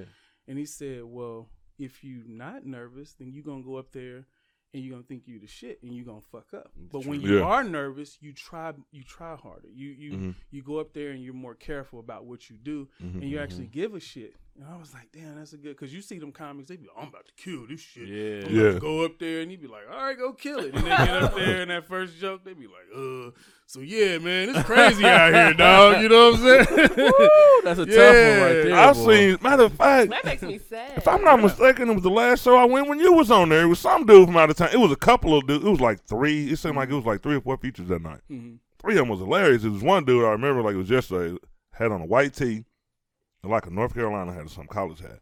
Dude was fucking terrible. Like every once in a while he get a sympathy laugh. Like he never got a real organic laugh. It was on that same show because we wasn't going out that much. And I was looking like, bro, I wonder how the fuck that feel. I never want to experience that. I will always work my shit out. Like if I get up there, like of course I ain't ran through no comedy clubs and tested it, but like it got to go through my rigorous process. I'm not getting up there, bro, unprepared. And you got to do it because if you feel it, you know that feeling you don't want to feel anymore. You know what I'm saying? Because I remember when the last time I did the show and I talked about getting booed, and I didn't get booed because of my material. I just got booed because they was tired of seeing new acts come up. Yeah, I told you that at the UMKC, right? Yeah. I think you did he? I think I don't know. I smoked. No, I didn't see it. I didn't hear about it. Smoking then. So I smoke them now. So it was. I just don't remember. Yeah, I'll tell you. So real quick, it was a college step show, and it was a college step show. And this was probably, this was 2010. No, it wasn't 2010. It was like 2008 because Jay was still alive. So about 2008. And there was a step show, and it was a Black Greek step show. So, you know, they tell Black Greeks, hey, you got 12 minutes to do your set, and then you're done. And they all did like 25, 30 minutes. Damn. So I told the dude, Jonathan, I was like, John, bring up Jay. Bring up me, and then we can start the step show. It was 700 people there. He was like, all right, cool. So then the show about to start. He's like, this is what I'm going to do. I'm going to bring Jay up, bring on, few acts, like few sororities and fraternities, and then you're going to go into intermission, after intermission. It don't work like that. And I was like, okay, man, as I've done this before. I started in college, so I was like, man, all right, cool. So it was act after act. After act. So by this time, it's probably 11 o'clock. People got there about 7:30. Oh, man. So Jay went up. Jay went home. He was like, all right, man, I'll holler at you, bro. Kill it, man. I'm like, all right. So I'm in the back sleep. I literally was asleep. Fuck. So, so dude was like, in this time, I was just getting my footing here in Kansas City. So I was like, he was like, man, we about to bring you up. And I was just about to leave too, because I was like, you know what, forget it. So he was like, I'm about to bring you up now. What you want me to say? I'm like, man, just say I'm Kansas City and whatever. Yeah. So he was like, all right, y'all. Whatever, man. I'm sleepy, like, nigga. Goddamn. Yeah. So you had these acts that went on for 3 hours. And he brings me on. And I remember the song was 50 Cent. I can't remember. I can't remember the name of it. But I had a joke to go with that. So when he brought me on, he played the wrong 50 Cent song. And it was like, light the fire, something. It was like slow. And I'm like, dang, this ain't the right song. Right. So I remember walking out there. And I'm like, what's up, Kansas City? And they was like, boo! I didn't tell one joke. I didn't get a joke out.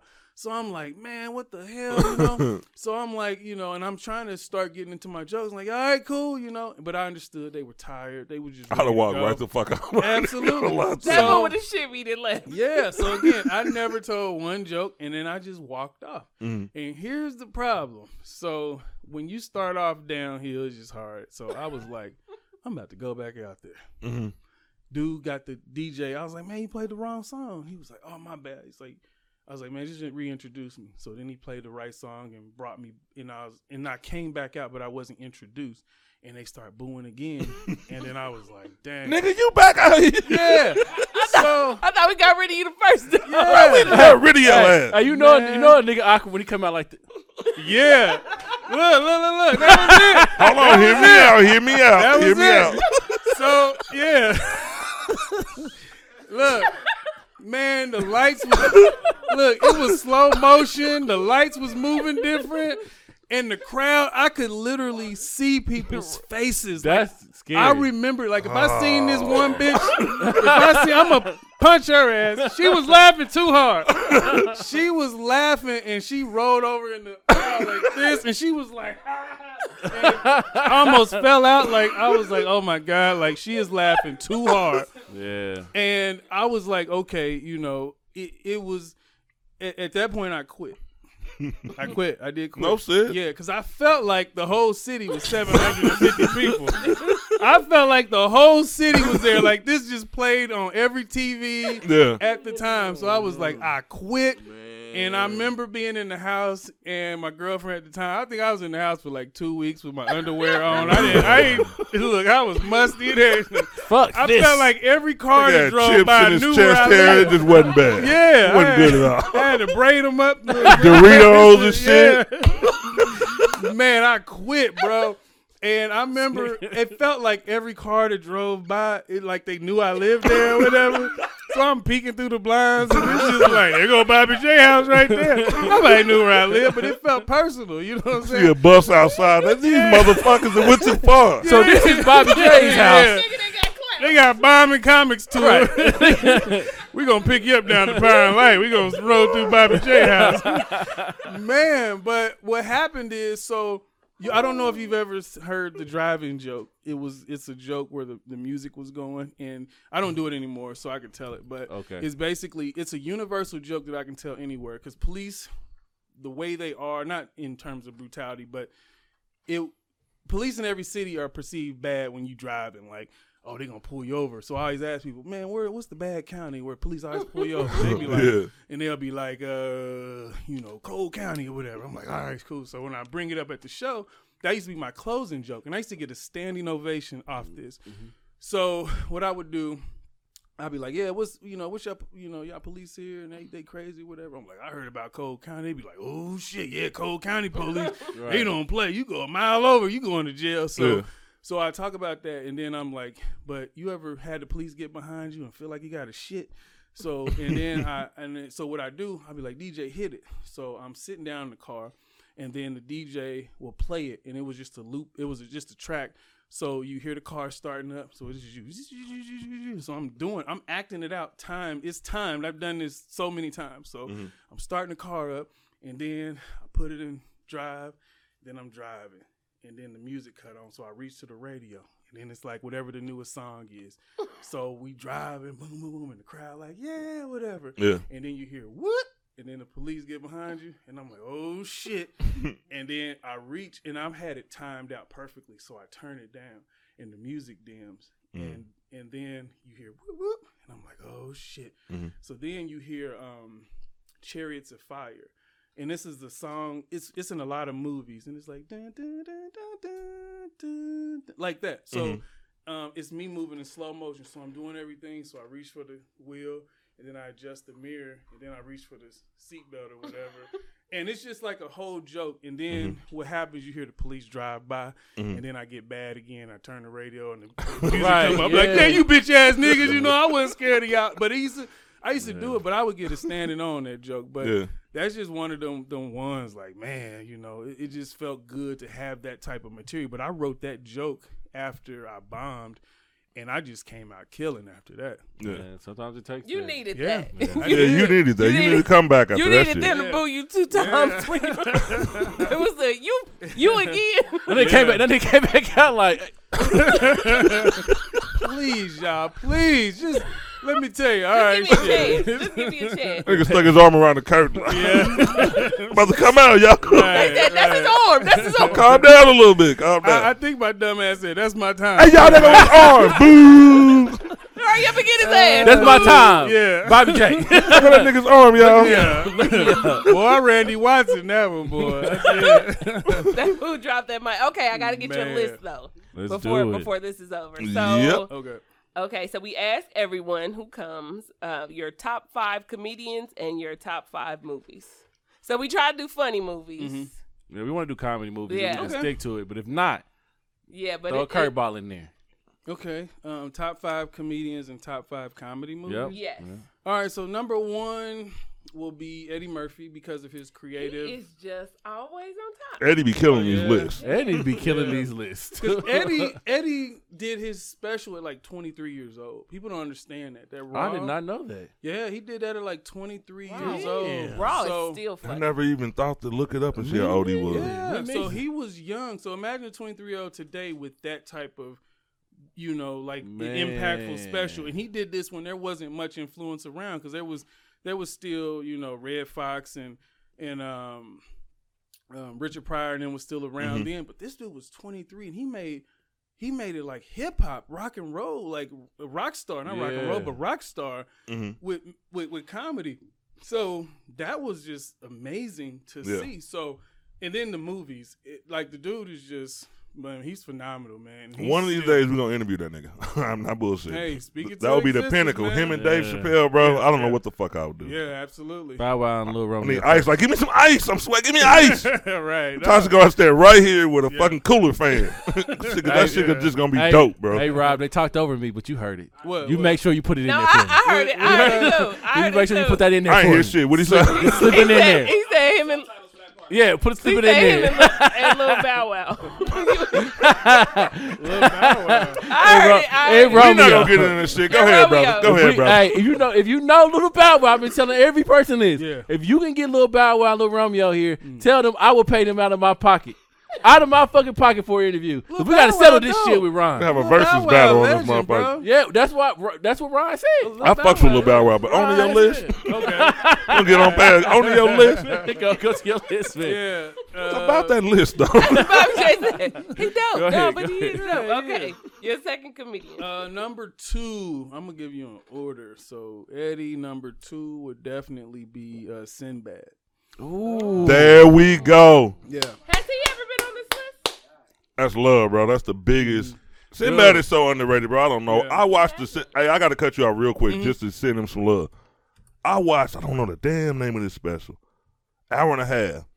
This dude walked out on the stage and, like, literally, his laugh per second average was like 4 or 5 seconds, bro. Damn. For an hour and 15 minutes. Then this motherfucker pull out an electric guitar and played the crowd off. Yeah. Like, this nigga's amazing. Yeah. Like, bro, nobody could touch this. Yo, dude. the way that Sinbad approached the stage, it just seemed like he knew he was fucking supposed to be there. Like every time, like he had a little thing at the beginning, and then he didn't cuss all throughout the show, and he was no animated, curse words at all. hella animated, and he wore the suits. I mean the windbreakers. Yeah. Man, And Sinbad used to be quote unquote the corny dude. Yeah, absolutely. But when you listen to what this dude is saying, it's real shit all the way through. Yeah. Like the whole hour and 15 minutes. I have no idea how he got that label. Yeah. Like, man, bro, the dude's amazing. Big ups on Sinbad. He was the first comedian I ever seen. Because I remember being in like 6th grade, and I remember being in my grandma's house, and it just came on TV, like HBO. And he did that special because he was at a university. I don't know if it was like Morehouse or something, but he was on the campus cracking on everybody, and that was the beginning of it. And then he did it in like their auditorium at their school, and he was talking about like, it sounded like my family, and I had never heard. And I was on the ground; I couldn't breathe. My brother had to come save me because he had to drag me out because he came with his friend. Yeah. But I'm on the ground in tears. And he was talking about. He's like, you asked your mom for some McDonald's, and she was like, we got all that at home or whatever, and whatever. And then he was talking about when people go to McDonald's and they be like, give me like you been here before. You're like, you know what you want. Like, it was just so funny to me, and I was just in tears. But I got to meet him, and him telling stories. Like, if you get him here, Oh my fucking oh god! my god, the stories, I've never heard anybody funnier than this dude just telling stories. And he started in Kansas City. No, people don't know that. Yeah, I didn't know that. yeah, What the fuck? Yes, he was here in the early '80s, and it was a room here, but he would go to different rooms. He said he would drive his little Yugo through the country, and just hit clubs up and do his comedy. And he told me stories like, I don't know if he ever told it, but if I ever see him again, like, I'm gonna tell him the story he told me about. He was at some club, and he was like, he saw this old dude in the back, and he was like walking up to the stage. It was like an old school club, and he was telling his jokes, but he didn't know if he was really that funny. And he said he kept seeing the old dude walk up. And he was like, man, I'm gonna have to fuck this old nigga. Now Sinbad does cuss, but he doesn't cuss but he cusses in person. But he was like, I'm gonna have to fuck this dude up or whatever. And he kept seeing him, and he's telling his jokes, and he said the old dude finally got up to the stage, and he's like, man, this nigga about to pull out a pistol on me. And he said all the dude did was, nigga, you funny. And then he just walked back or whatever. But he just tells these stories, and I'm like, oh my God. And I knew that because he would go through Stanford's and stuff like that. But he broke it down, and it was just like, man, it was amazing. So but yeah, that's number 2. Number 2. Strong too. Yeah, so Damon Wayans is number 3. Ooh, Yeah. that's a good one. Yeah. I don't think we've ever had that one in the list. Yeah. Damon Wayans is just he's on, to me, he's like on the level like Eddie Murphy in a sense. When he did the comedy, then he did the movies, and he brings his thoughts out, and he created characters, and that was just the part that I was like, man, this dude is just more than a comedian, and that's how he's kept, like, he did the Major Payne and all this stuff, and he had actually he brought that in. I don't know if any of y'all went to the show we did this. It was like February or March this year.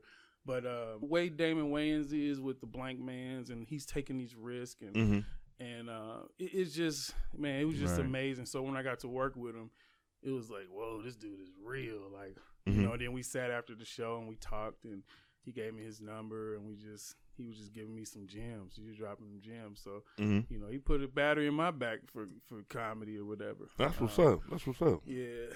Number 4, Tony Rock. Tony Rock. I gotta know why. That's dope though. Dude, I gotta know why. I gotta hear this. Yeah, y'all watched Tony Rock before? Yeah. Dude, Tony Rock. Oh, go ahead, bro. Go ahead. Go ahead. Tony Rock has like an endless endless bag, dude. Like, he can just go on and on and on and on and never get fucking tired. And they all will be hitting. It's like, nigga, how you get all these jokes?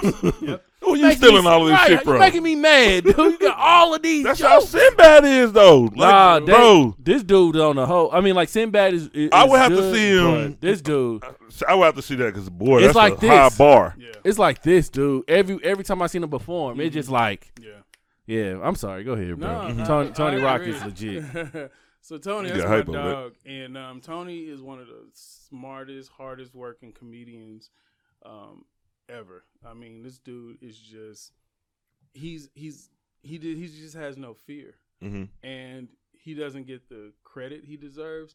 And not just saying it because he's giving me opportunities, but like, so I remember we was working at the Improv, and their cash register system went down. So like you couldn't swipe any cards.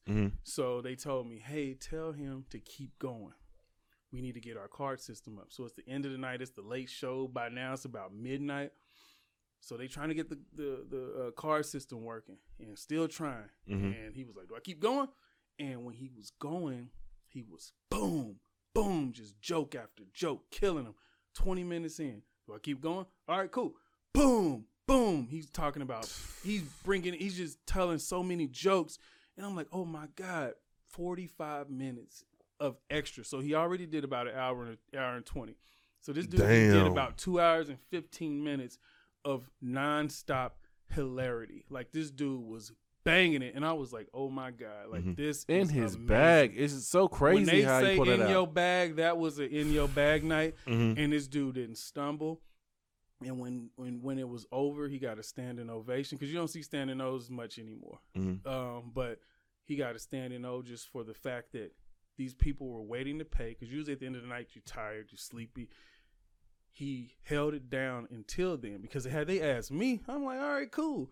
But it wouldn't have been to that level. I just would have been like, yeah, so what you do for a living? Yeah, you know after a while. Yeah, so you got to start doing crowd work. What you do for a living? You do, okay. And that nigga be like, look, I met a big bitch the other day. She was huffing and puffing on Christmas. You be like, God damn, this nigga still going. Still going, yeah. Still fucking going. And he was killing it. I mean, it was so electric. It was so hot in that club because people don't understand with comedy, when it's hot in the club, it's the electricity, like it's body heat, everybody laughing. And when you walk in there, it's just, especially if you're a comic and you're not on the show, you'd be like itching, like, man, I want to get up there. It's just, but that dude has, look, he a good dude too. You know what I'm saying? So that's my number 4 right there. What we got on 5? Who you got? Good one. Number 5 will be Some More. Yeah.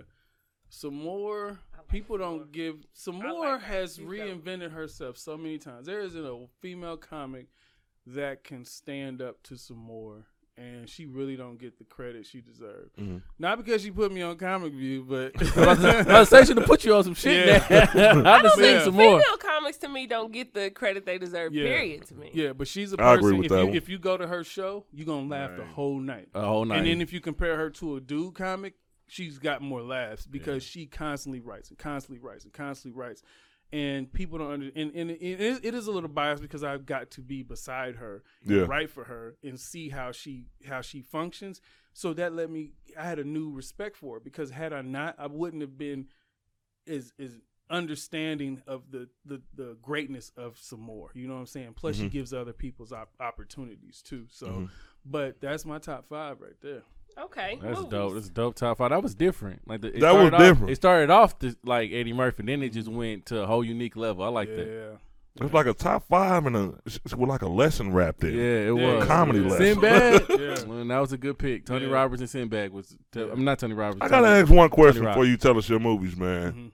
Why do you think it's so hard for a female to just come up and just like kill the stage everywhere? Do you think? Let me reorder this question. Do you think it's possible for a female to come out, work her shit the fuck out, hone her craft, and just kill stages all over the place and like become as big as a male comic? I think sell out stadiums and stuff like that. I think you should rephrase the question to African American female because I see white females. Well, yeah, that is better. Yeah, on Netflix. So I'm gonna say no, just simply because of the sexism. With seeing somebody in a great position that you want to be in. Yeah. Because when people see themselves in the position, they don't want you to have it. And especially, like, we didn't want a female president. That's the biggest thing that hurt Hillary. Regardless of anything else, the country wasn't ready for it. Yeah. So when you think of a black woman comedian, they've had their heydays, but it hasn't been the same as men. And I think with men and like our satire and stuff like that, we can go a little bit further than women because with women, it'll be a lot of dick jokes and stuff like that and relationship jokes. But their jokes aren't as like, this is what I did last week in my day. It's like, girl, you see these niggas out here with these little crooked penises, and you got to peel the skin back, and it be lint and shit. You got like, that's the extent of, but it isn't. The reason it's like that is because where they work out their material. Yeah. So right now, if Comic View came back, nobody would be ready unless you're like a cornball black comic or whatever, because we are back in the clubs frying chicken downstairs and fish and stuff, and it's a bunch of niggas in there. So our comedy is back to nigga versus saying, hey, I'm preparing my set for television when that time does come. Right. So when you look at the opportunities that women get below the radar, it's not many. It's going to be in them types of clubs, because what I've been fighting for, and I swear to God, is when a Samora or a Dale Givens or Monique, they come to Kansas City, and you see a Janelle Banks or a Sean Hill or Miss Q, they should be opening up, not me. Yeah. Right. You see what I'm saying? So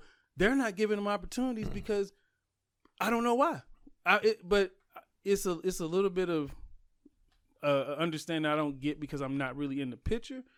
But I see it's unfair. That's just all I can say about it. So because there's some funny women, you know, it's some women real funny. I would never want to follow because they just raw. But the opportunities where they're working out, they got to make that crowd laugh. So that's the kind of comedy they're going to do, because they're not getting those commercial opportunities like the Improvs and Funny Bones and Looney Bins. They're getting, you know, the nigga nights and stuff like that. Yeah. So, yeah. Okay.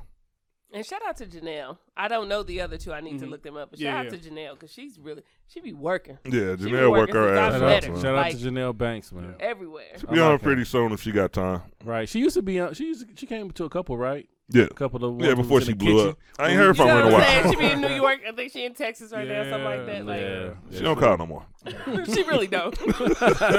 But she helped. Nigga, I'm out here on the road working shit out. I But ain't she worry helped me about get some y'all. plants though. Some Right. plants for free. So shout out to her. All right, let's see Okay, these your top movies. 5 movies. Top 5 comedy movies. Uh-oh, this is about to be good. Number 1 comedy. Here we go. My number 1 will have to be Life.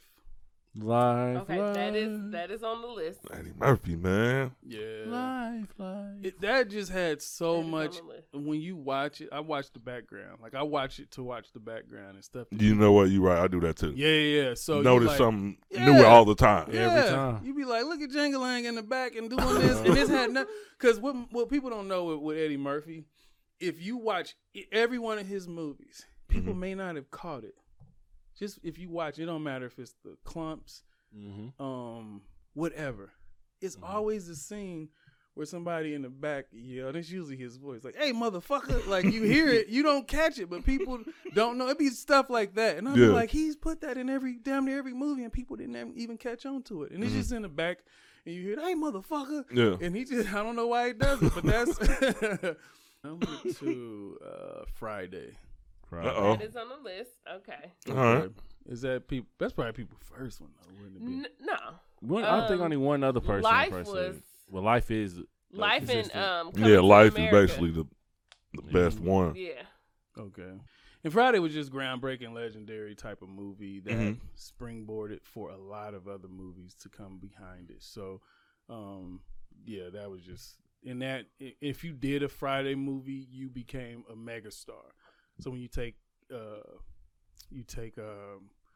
Chris Tucker, he became a megastar, and then you take Mike Epps in 2, he became a megastar, and then if you take Cat Williams in 3, he became a mega star. You know what I'm saying? So that just did so much for people. So yeah, and then number 3 for me would have to be Hangover. Oh, there go that white movie. Yeah, here we go. There you go. We didn't even have to ask him for your white movie. There we go. Every black person got a good. Gotta have a good white movie. Got Oh, one. yeah, that's my white movies after this. Everybody. So, yeah. Nah, that's everybody got a Yeah, white just movie. one. They put out. Yeah. They be like nigga shit. Mm-hmm. Shallow half. Shallow Hal. Hey, Shallow Hal, dope though. fuck? Yeah, it's dope. That was Michael Black's movie. Michael I Black. still ain't Oh, watched. yeah. Okay. Shallow Hal's Shallow good. Hal's good. That's It's dope. good. Yep. So yeah, that was a good movie for me. So number 4, Dude, Harlem Nights for me, man. Hell yeah.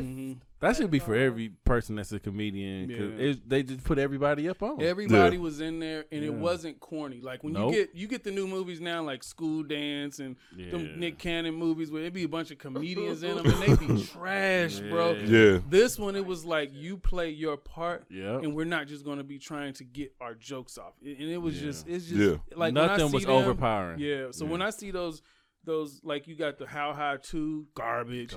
Oh my God. Yeah. So you see stuff like that and you just like, what? Why they keep I don't watch it because of the artwork with all them people in it. Just Hilarious in it and Fat Boy Funny in it and I ain't Fat Boy Fresh. Yeah, so I can't watch all this stuff. So So what I got 4? Yep. You got one more. What was you watching after they booed you and you was sitting in the house for 2 weeks? Shit, I wouldn't watch. He's watching Rocky, goddammit. Watching him run up them steps. Like that nigga's coming back. Yeah, I was watching Young and the Restless. I didn't want nothing. Shout out to Only Victor. want to let it hurt when I laugh. Shout out to Victor Newman. Yeah, I just wanted to cry. I don't care. Everybody rap for Victor. Yeah, I was playing Mary J. Blige. I was in there. I didn't care about nothing. Like, these niggas out here ain't nothing. That's funny. I'm glad you didn't give up, though. Nah, man. I had to come back, though. But number 5 would have to be...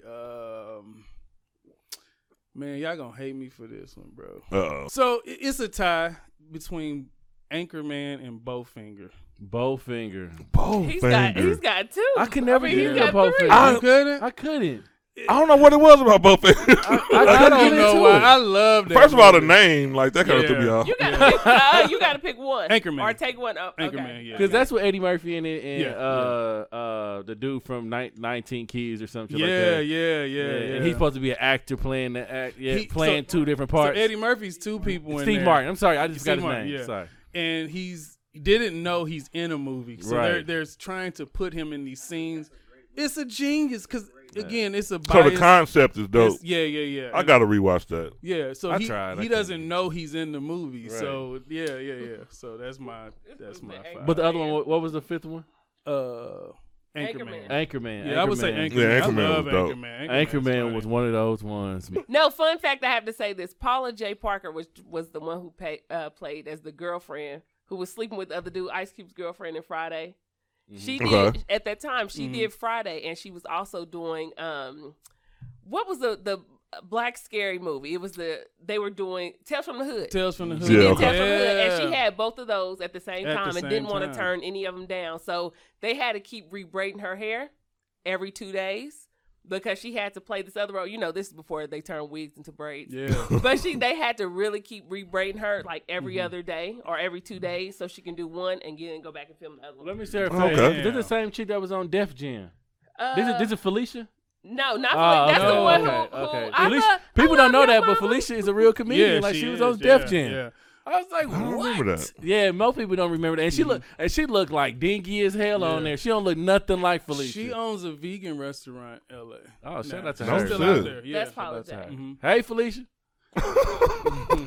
I feel good saying that. Hey, Felicia. My wife be looking like the girlfriend too. Like, now tell me who she was. She be getting her braids in, boy. I don't know her. She got like 7 different names. Like, before you come in this house, who the fuck are you today? I need to know how to shift my energy. What are we doing today? Need to find out who in there Some first. days she want to eat a Cheesecake Factory. Some days she want a 2-piece from Churches. I don't know. It be like that. Depending on the hairstyle. You know what I mean? Yeah. When she got her Don't even low do it like hairstyle, that. bring her a 3-piece and a biscuit from Right. Go Chicken Go. She good, you know? So you be dancing where you get it. Right. She be, You got that, No, Man, that's how before it we go anywhere, though, we got a couple of questions for you. We got to throw at you, man. We got to know what's coming up next for Bobby J. What is Bobby J doing right the fuck now? Because I know you don't post a lot no more. We know you ain't never in the city. So one thing I got to congratulate you on is still working, bro. Yeah, absolutely. Because we know every time, like I'll text you, might hit me back in 2 days, but I know you traveling getting your shit done. What's Bobby J up to? What he been up to? What he got going on? What's coming in the future, bro? What can we expect? Writing and movies. So I'm definitely going to do directing. I've been writing scripts, and that's my next move. I'm going to be behind in front of the camera too, but I think I have something to offer the industry. There's something missing, and I feel like I can fill that void. So I'm definitely writing, still performing, but my thing is shooting my own films. And I want to get them in film festivals. Some of them I just want to bring to, like, I do want to get my ideas out there and then build that name to where when people say, oh my God, this is the new Spike Lee or, you know, whoever. And then now it's funding itself. Now I got something back at me. You know what I'm saying? But at this point, this is about doing movies, and I got some dope ideas, man. Man, that's what. So we can't wait to see them, bro. I can't wait to be in them. You know what I mean? I'm gonna just. I slide shit in there like that. I'm that nigga. Yeah, bro. We shooting movies. I just talked to Bobby J, bro. We talked about it. We probably shooting movies and shit. I don't know. Like he over there shooting now. Where you are? You over there, man? That ain't my part. part. All you need to know is that movies is coming, nigga. Right. Don't worry about nothing else. And also, me and my wife, we got our business about to take off. We doing so. Whoop whoop. That's what's up, man. Yeah, it's actually no clap for the business for the black. I was waiting on the punchline. I was waiting on the business. Okay, congratulations. It did kind of seem like a setup though, like you know what I mean, like that was more like. I was waiting. No, you say black business, we supposed to be on it. Like hell yeah. I don't she could be selling some shit that we ain't into. Yeah, we don't know what the fuck they selling. Listen. Right. We selling tummy teas and stuff, you know. Then I definitely got to be like, No, we're in the healthcare business, and dope. with her, she's a medical professional. She's a registered nurse, and this nigga done got him an RN. Oh shit! Go in with your bad self. That nigga done grew up from the CNAs to an RN. I did, boy. I see you, Bobby. I got it. Yeah, we look up to you, bro. Hey, I see your nephew. Yeah, there you go. Yeah. You got yourself an RN now, nigga. Go ahead, boy. Go ahead, boy. Go ahead and tell us what business y'all starting. So it's a home health agency, actually, and it's a definite need. So we're going to hire people to come out because right now with COVID and you sending your family members into facilities, you can't visit them and stuff like that. So it's best to just bring that into the house so we have nurses and people come out and stuff like that. So we will be the hiring firm for that. Do you hire you hire CNAs? Listen, CNAs, y'all. Which camera is it right here? I'm sorry about what I said to y'all. They at your head. Look. Cause we Get know, a close up. Hey, they said you gonna need us, nigga. They said you gonna need us. So look, CNAs, this is my look, I'm sorry. Yeah. Yo, tell them you sorry. CNAs, I'm sorry, y'all. I know I made fun of y'all for getting y'all certifications on Facebook quizzes. That's how you became a CNA, but I'm sorry. I'm going to need y'all. So if you want to hit us up, look up Golden Life In-Home Services. That's the company. And Golden Life. If you need a job, hit us up. There you go. I know your I might need a job in case this shit don't work out. I stubbed my toe. I called CNAs. Yeah. You gonna really need them. We ain't shooting today. I'm gonna be with Bobby Jack. Right. I got 2 clients. I'm cleaning up a room or something. I don't know what I'm doing. That's good though. Shout out to y'all. Yeah. Hey, not only shout out to the business, but congratulations, microphone popping and shit. Congratulations on the wedding. Whoop, whoop, whoop, whoop. I hope your wife no, I'm just playing. But look, she got a plan for dog. Bro, y'all are so dope. I looked at the pictures and shit on Facebook. It was real good. Man, it's good to see us do shit like that. Black love. Wearing all white and shit. I ain't never seen more than two black people with all white on. That was so fucking beautiful. Yeah, I wanted to do it different because they had shoes or socks on and shit was wonderful. Yeah, we had flip flops on and they had the brown joints. Yeah, I had on the flip flops, and then they were barefoot, but they had these jewels on their feet that looked like what was they called? Bottomless sandals. So they were like you if you look close in the pictures, the women had them on. So it looked like a sandal, but it was like jewels or something going up their leg. But we did it in San Diego. And of course, with COVID happening, we were supposed to get married in the Bahamas, and we had like 30-something people. I want to be. This is how famous I want to be. I want to be famous to the point where you know how niggas look out in the crowd or the niggas is with them. Like what we do yesterday? Yeah, we went. Right. I want to be that nigga. Yeah, yesterday. Right. Best nigga to be. The day before was yesterday. Yeah, okay. Yeah, thank you. This is a nigga carrying my bags right here. But I'm gonna just start bringing people on the interview. Y'all want me to know something? Bring 6 people for no fucking reason. Yeah, absolutely. 2 of them gonna be big as hell. I'll be like, you don't even know them niggas. Where you find these people? Yeah, find these niggas at the temp service. No, before got an interview. right. Before you got married, I see you at the Juke House, in the Jeep, right? And then you had came into the Juke House, and this nigga was like, "Hey, tell your girl you coming with me next weekend." He was like, "I'm getting you a ticket. You coming to me." You had a bachelor party. Did you ever have it? Yeah, we did. Was it in L.A.? No, it was here. It was here? Yeah. I could have came then. Yeah, absolutely. They didn't want you there, Cortez. That nigga was trying to fly me Hey, out. That nigga said, "I'm gonna get you a plane ticket." Hey, Bobby It was J. supposed to be in Vegas. Bobby Vegas, J did yeah, that it was shit in to him Vegas. like he do to the people who be asking to come to the show. He said, give me 2 months after you married. Give me 2 months. Yeah. We gonna have it at Right. we touch your face. We gonna have it at I'm gonna just call you. I'm I'm gonna gonna call call you. you. Don't call me. I'll call you. Hey, y'all don't invite nobody that know Cortez. You ain't know this shit going down. That nigga was like, "Yo, hey, call me tonight. No, call me tomorrow. I promise you, I'm gonna buy you a ticket. You ain't gotta worry about shit." And I'm looking at this nigga like, I ain't calling this nigga. Hey, the worst thing to do is call a person and they don't remember the shit they said. Exactly. You got drunk and shit. Talk about I'm gonna go ahead and put you in. I'm gonna put you in first class. You remember you had said, Yeah. like, nigga, what? No, we're supposed to go to. You remember all that love you showed me? All that love? You forgot about that? He was like, "Man, they done shut the whole city down. I can't even invite you, man." This COVID shit I ain't gonna crazy. tell you about the new players, though. I ain't gonna tell you about the new players. So COVID shit COVID crazy, shit. bro. This Well, shit crazy. So this is what happened. We ended up canceling. We ended up canceling. So we had to cancel because we had to cancel our trip to the Bahamas because we had like 30-something people coming. Yeah, I was gonna be there. And Whatever. That you wasn't, but so then Yeah, he hid you from the that picture. canceled. Goddamn. Then we were supposed to do it another time, and then we was like, you know what, we're just gonna do a small one in San Diego. And we were supposed to do. They were supposed to go to Miami for the bachelorette party. We was going to Vegas, and literally like up until about that point, we ended up canceling. And what happened? Shit, it was like a Saturday, a Friday.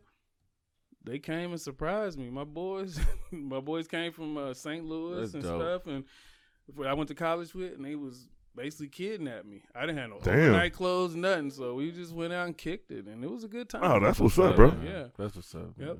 But then we went to San Diego, had the wedding, and we went. Nobody knew. Like I said, we went live on Facebook, and then it was like at the very beginning of the wedding, and we were at the Sunset Cliffs or whatever, and we just. I knew I wanted it to be all linen, like white shirts and shorts, and then flip flops, and then theirs was like kind of light dresses and stuff like that. Yeah. And it was simple. It wasn't you got to go get fitted at Men's Warehouse and spend $200-$300. It was just fly out here. We take care of this and get a hotel, and that was it, man. Man, blessings to y'all, man. y'all did Thank you, good. bro. It looked really good. It really did. Thank you. They look real good, man. Hey, look. This ain't the first time we had you on the show. Let's not make it the last time. Absolutely not, sir. We enjoy having you here. And Hold on, before we leave, what else we got? well, hey guys, are you just now coming Now, to the how podcast? is that gonna not be awkward? Go ahead. It's how it be. Are you just now coming to the podcast? Well, listen here, okay? This is Urban Absurdity, and you can find us on all kind of social platforms: YouTube, Facebook, We're not helping you out. TikTok, all of the social networks.